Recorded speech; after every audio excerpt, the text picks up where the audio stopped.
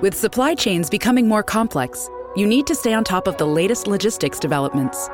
So if you work with logistics, you need the Beyond the Box podcast from Maersk. It's the easy way to keep up to date with everything from digital disruption in logistics to the need for supply chain resilience in today's market. Find out more and keep ahead of the game with the Beyond the Box podcast on logistics insights at maersk.com/insights. Welcome to Training Unleashed, the show that will help you design and deliver training that's off the chain and will make a difference. Now, here's your host, Evan Hackle. Hello, everyone, and welcome to another exciting edition of Training Unleashed. I want to thank my sponsor, C-Suite TV and C-Suite Radio, for making this happen. Got a great guest today. His name is Rob Buffington. He is the CEO of Gordian, and he is an expert on many things. And one of the areas we're going to talk about is remote staffing, but assuredly, other things are going to come up in the conversation. Rob, I'm going to start off with a question I think most people in training really care about. When you work with remote staffing or you hire, people that are temporary staffs, et cetera, how do you properly train them? How do you get them up to speed so they're doing the things you need to do? I think a lot of times out of sight, out of mind, and that's a problem in training. So why don't we start there and we'll see how the conversation goes. It's a great question, and I won't lie to you, it can often be more difficult. And it's one of the things that we train people on. But the trick is once you learn how to do it, your training becomes more effective company-wide, whether domestic or remote, or local or remote, I should say. There's a couple things, because you're right, it is out of sight, out of mind. People rarely onboard people because they don't have enough to do. They hire people because they're busy, they want to reduce their workload. And so when somebody's not in the same office, it becomes so easy to focus on staying afloat rather than investing in your new employee. So one of the first things I tell people is you got to understand, John is going to start next Monday. I want to make sure that you have somebody that has set the time aside to make sure this starts off correctly. It's not plug and play. This is not a piece of software. This is a human being, and you've got to put the work in up front. Because most industries operate on an apprenticeship model that just follow me, I'm going to do the job for the day, ask questions, and that's your training. That's how it works. That's how it's worked back when we had guilds and masons and journeymen and all that. And a lot of companies have never adapted. And that doesn't work for remote staffing. It doesn't matter if they're 5 minutes away or around the world. You can't teach somebody through a computer by just saying, watch what I'm doing, even if you're sharing your screen.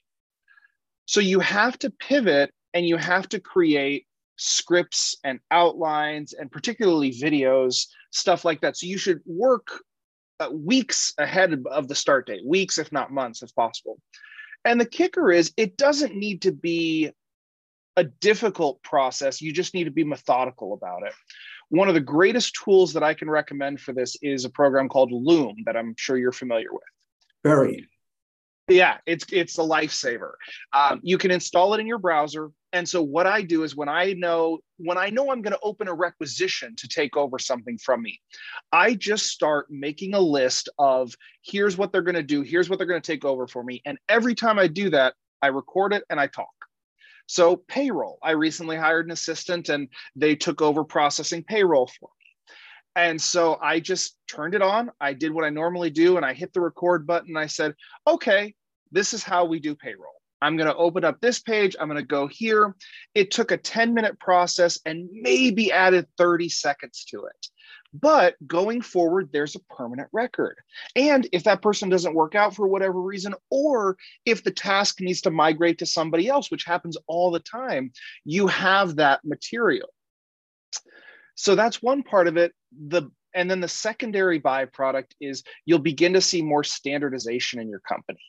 Because so many people, you can tell when they started by how they do things, because 5 years ago, we did this. And that's when the person you trained with learned how to do it.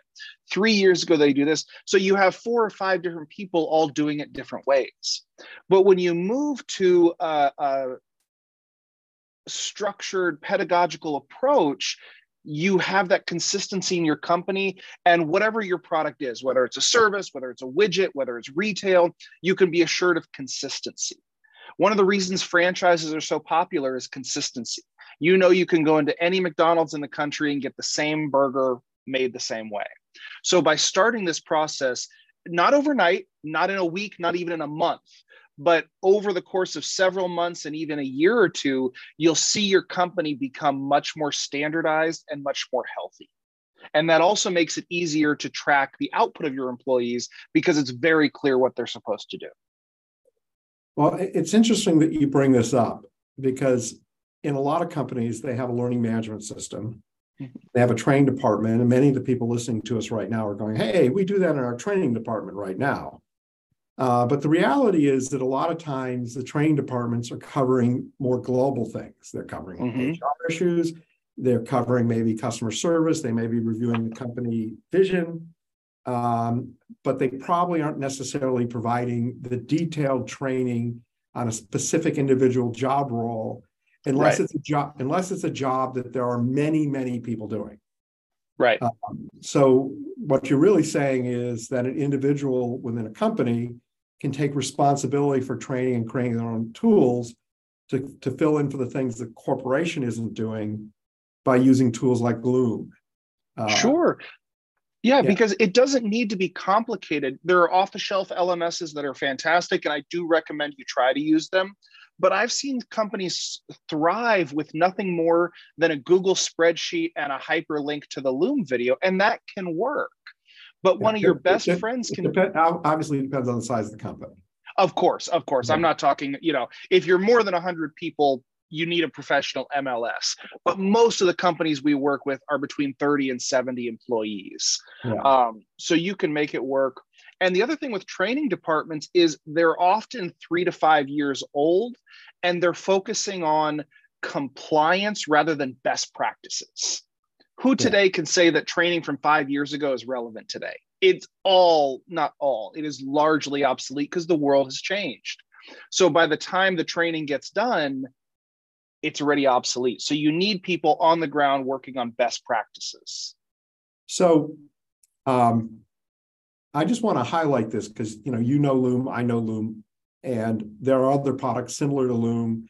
In fact, I went to a great website once where you typed in the product you like and it told you all the free versions of somebody that does what they do. I don't remember the name of that website. But what Loom does that's unique is Loom will tell you when someone has watched it. Okay. And you'll know how long they've watched it. So if you create a video and you want someone to watch it, you can go into your Loom console and you can actually see that, Rob watched this and he watched it all, or he watched half. And that way someone can't just claim to have watched it and not watch. Never has happened that somebody's ever misled people around what they've trained. Let's shift, if we can now, into communication. Let's just, make a scenario here for a second. I've got a company and I've got, a third of my employees are remote, 2/3 are on site. I'm going to have a meeting. I want to be in person with the people in person. I want to involve the people outside. What are your recommendations on how one would best do that? Should it be 2 separate meetings, one meeting with a TV board, TV? Should everyone just be virtual? What would you recommend? Unless the material is going to be different for the local and the remote workers, I rarely recommend having 2 meetings. If it's too large, if they're in another country and maybe the legal ramifications are different, like benefits, if it's a health insurance thing, something like that, then of course, segment by the affected audience. But as much as possible, make people feel like one company. We do exit interviews on the employees that leave. And one of the most common common issues we hear is, I didn't really feel like I was part of the team. I felt like they're over there and I'm just kind of here. And that doesn't inspire people to do their best. So whether it's a meeting, whether it's training, whether it's, for example, virtual socials. I had a virtual social last Friday. We had people in the US, we had people in Mexico, we had people in the Philippines, we had everywhere.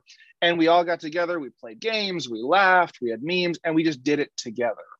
So I would strongly recommend either having the TV in the conference room, as you said, or having everybody virtual, because it puts people on the same footing. And I love being able to share screens, record things for people who didn't make it, stuff like that. But I believe you have to stop thinking of people as in person and remote. Just think of them as employees. That's good advice. That's very good advice. Do you see differences in the hiring process for someone that's going to be remote versus non-remote?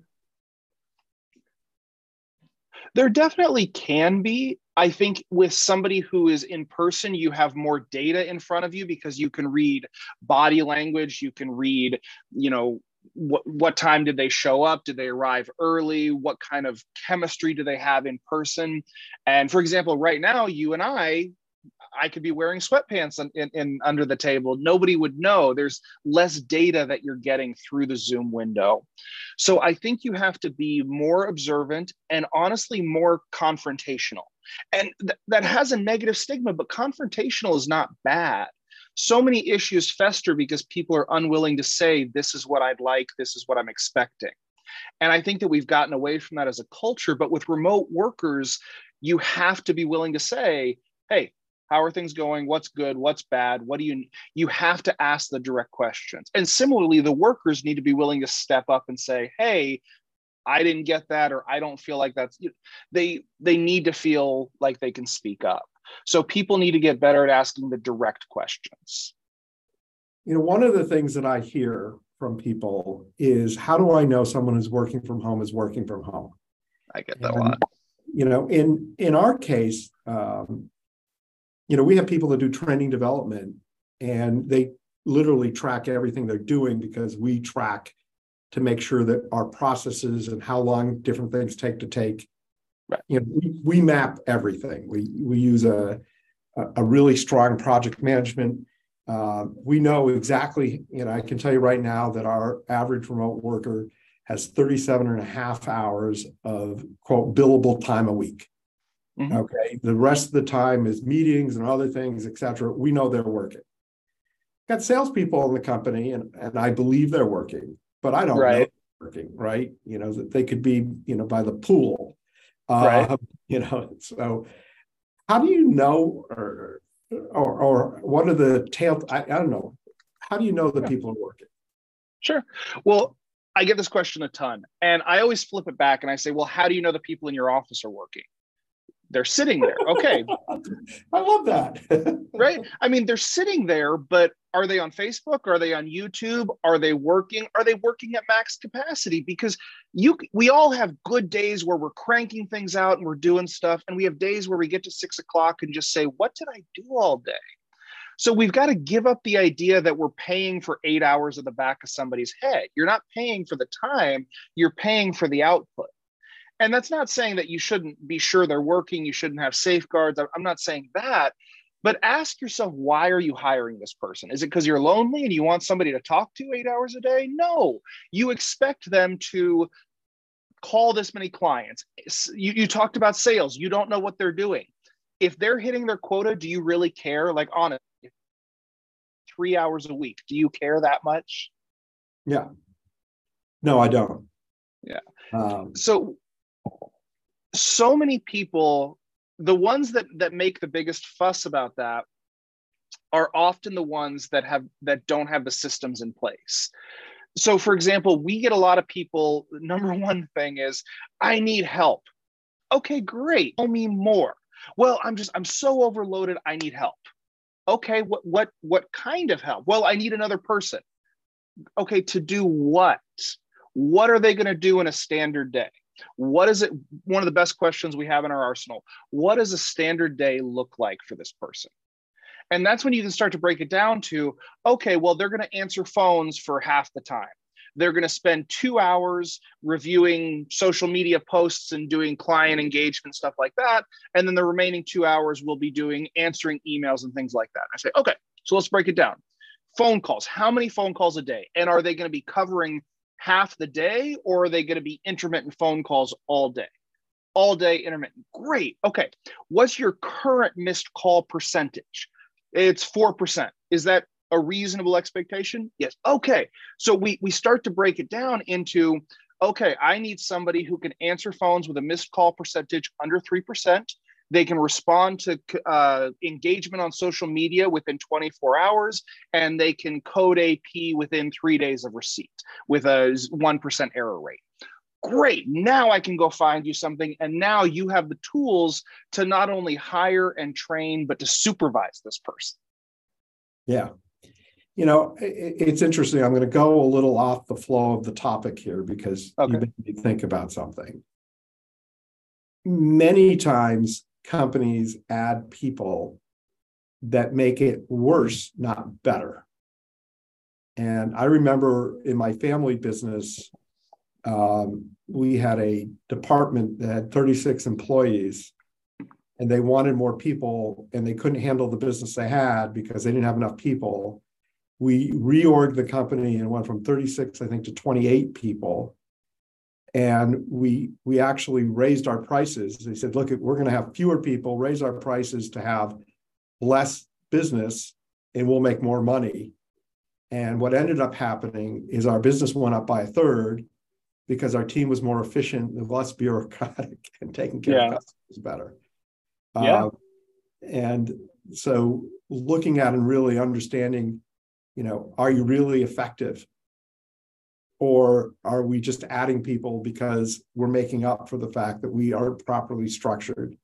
We don't have good workflow software, et cetera. And so I haven't really asked a question, but do you want to comment, or what are your thoughts on this topic?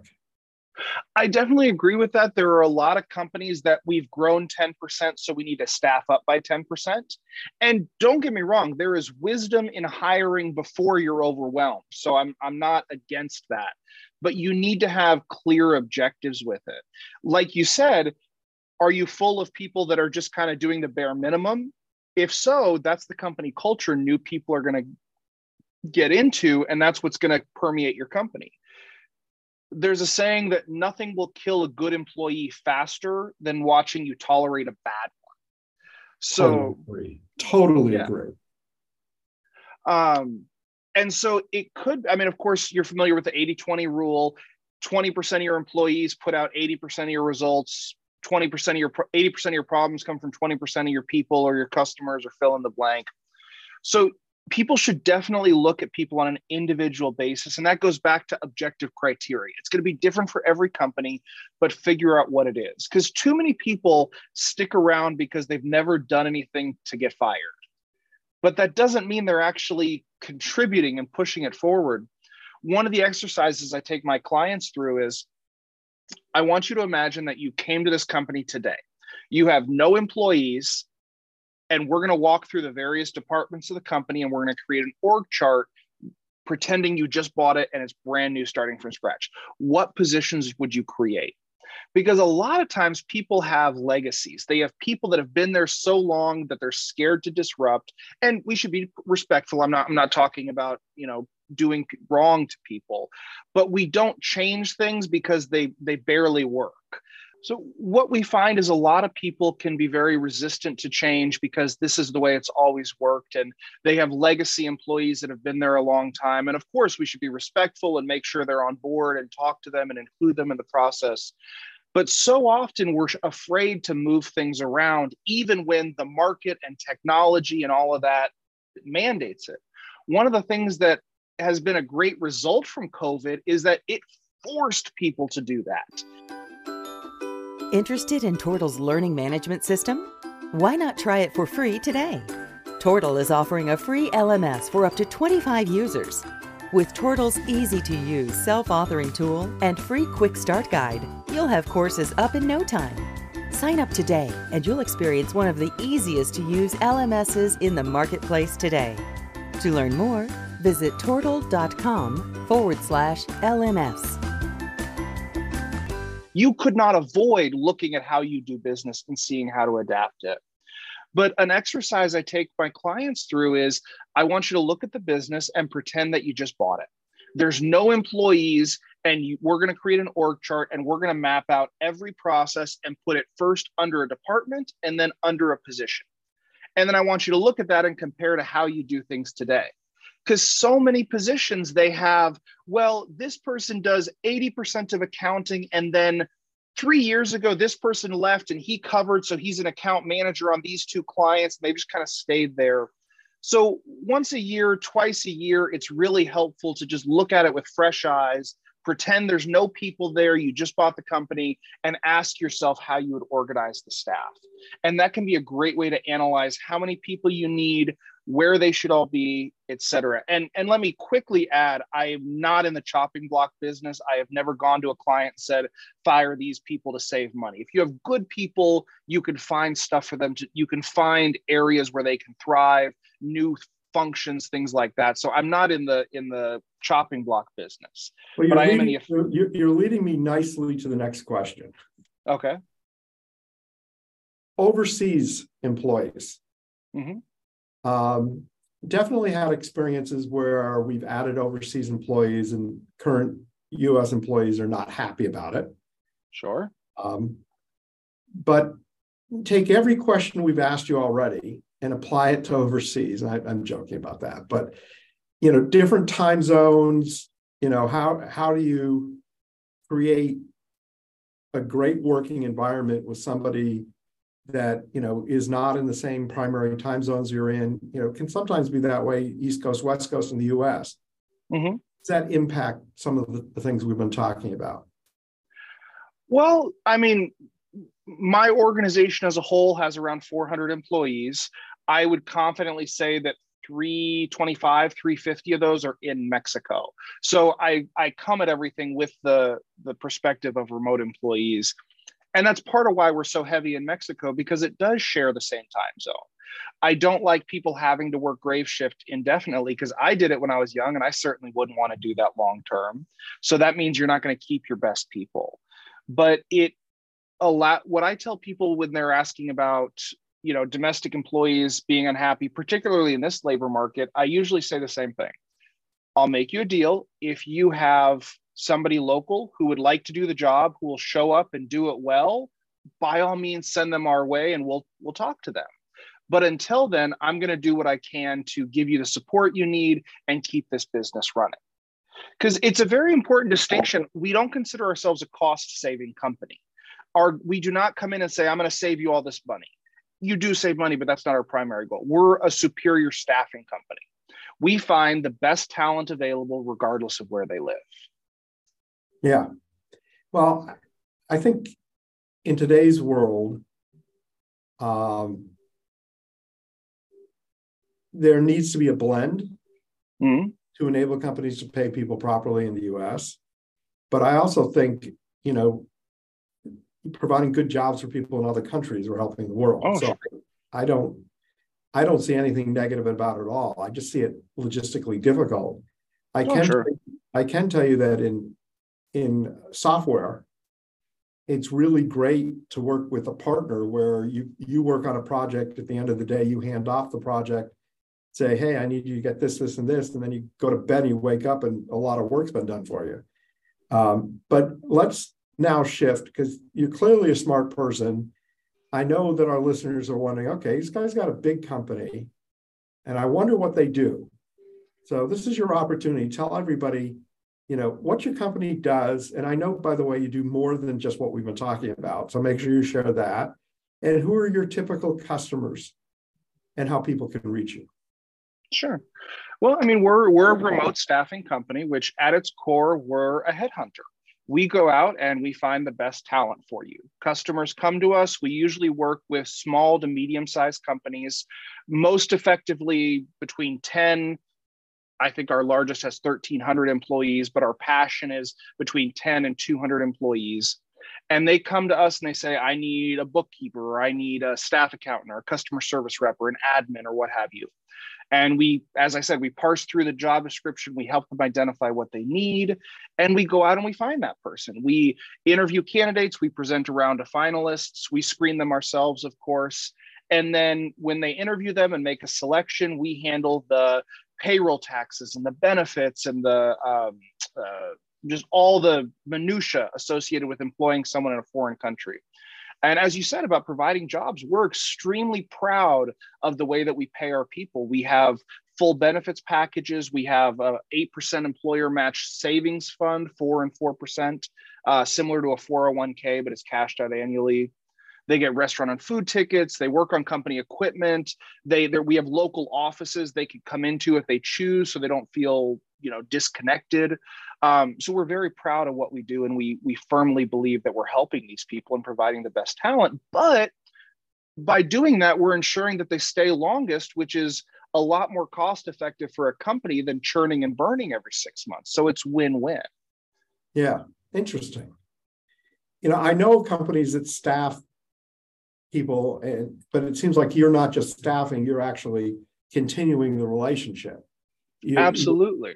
Yeah. And after they start, we stay involved. We not only do orientation with both sides to make sure they're ready for it, we do check-ins on a regular basis. What I said earlier about being confrontational, we talk to both sides and we say, hey, how's it going? It's been 30 days. How are you feeling? Does the job match what you were told?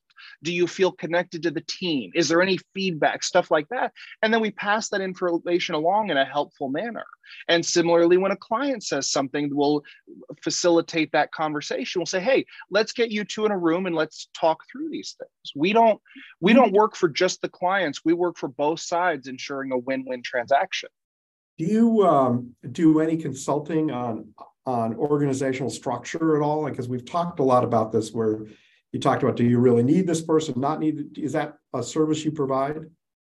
Yeah, we have Gordian Consulting, and it's just a few of us that honestly work at the company, but we're able to talk to people and share what successes and failures we've seen in other companies and just try to help where we can. It was a very difficult journey. I bought my first business a little over 10 years ago, and we certainly had some dark times as I was learning things.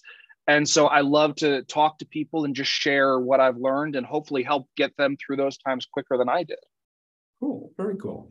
So I know, like most of our guests, you have an offer. You have actually a very good offer. And make sure you share the offer and also tell everyone how to reach you. We can't forget that on the show. Sure. Yeah, my offer is simply this free consulting session. If you just want to talk, you just want to pick my brain, you want advice, you want to talk about just any questions about what I've discussed or what we do, no pressure, no sales, no trying to upsell you or after work. If you're just looking for somebody to talk, or even if you're in a place where you just feel like you're stuck and you can't talk to anybody, we have a very strong confidentiality agreement, and people love talking to somebody from the outside that they can unburden themselves. And we love being that person that can help, even if it's just listening. So reach out to us on LinkedIn or Instagram, or go to our website at slicingthegordianknot.com. Okay, we're going to say that one more time because you went really fast. Sure. A lot of our listeners are in the car as we speak. What's your website again? Our website is slicingthegordianknot.com. Okay. Why did you come up with that as a name? Are you familiar with the Gordian knot? I am not, sir. So I love history. It goes back to Alexander the Great. He was passing through Asia Minor, and he came to this town called Gordius. And there was, I'm probably butchering the name, but there was this knot that had been there for years, and it had become more and more tangled between an ox cart and a wall, and people tried to untangle it. And the story goes that there was an oracle who made a prophecy that whosoever can untangle this knot is destined to rule the world. So Alexander comes to town and he hears this, and he stands in front of it, and he just stares at it for a while, for a minute and 5 minutes and 10 minutes and half an hour and an hour. And finally, after a while, with no warning, he takes out his sword and he slices it in half, slicing the Gordian knot. And he went on to conquer the known world before his death at 32. So it's become synonymous with taking old problems and solving them in new and decisive ways. And I feel like that sums up. That's a cool story. Yeah, I feel like that sums up what we're about. So if they go to your LinkedIn, should they go to your LinkedIn and look up you as Rob Buffington, or should they go to Slice the Gordian Knot on LinkedIn? Easiest way is just find me personally, and I'll be happy to connect you with either myself or the appropriate person in the company.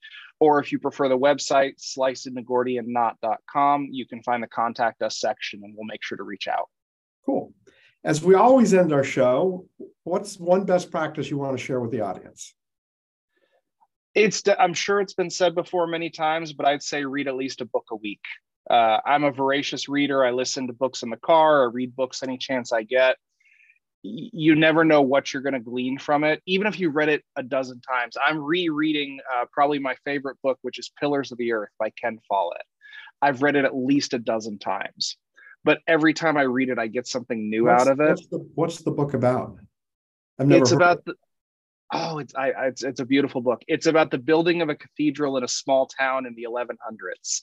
It's right after King Henry I died, before the Plantagenets. Is it a business book or is it a?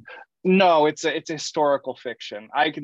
I'm reading a book, many business books one's Teaming.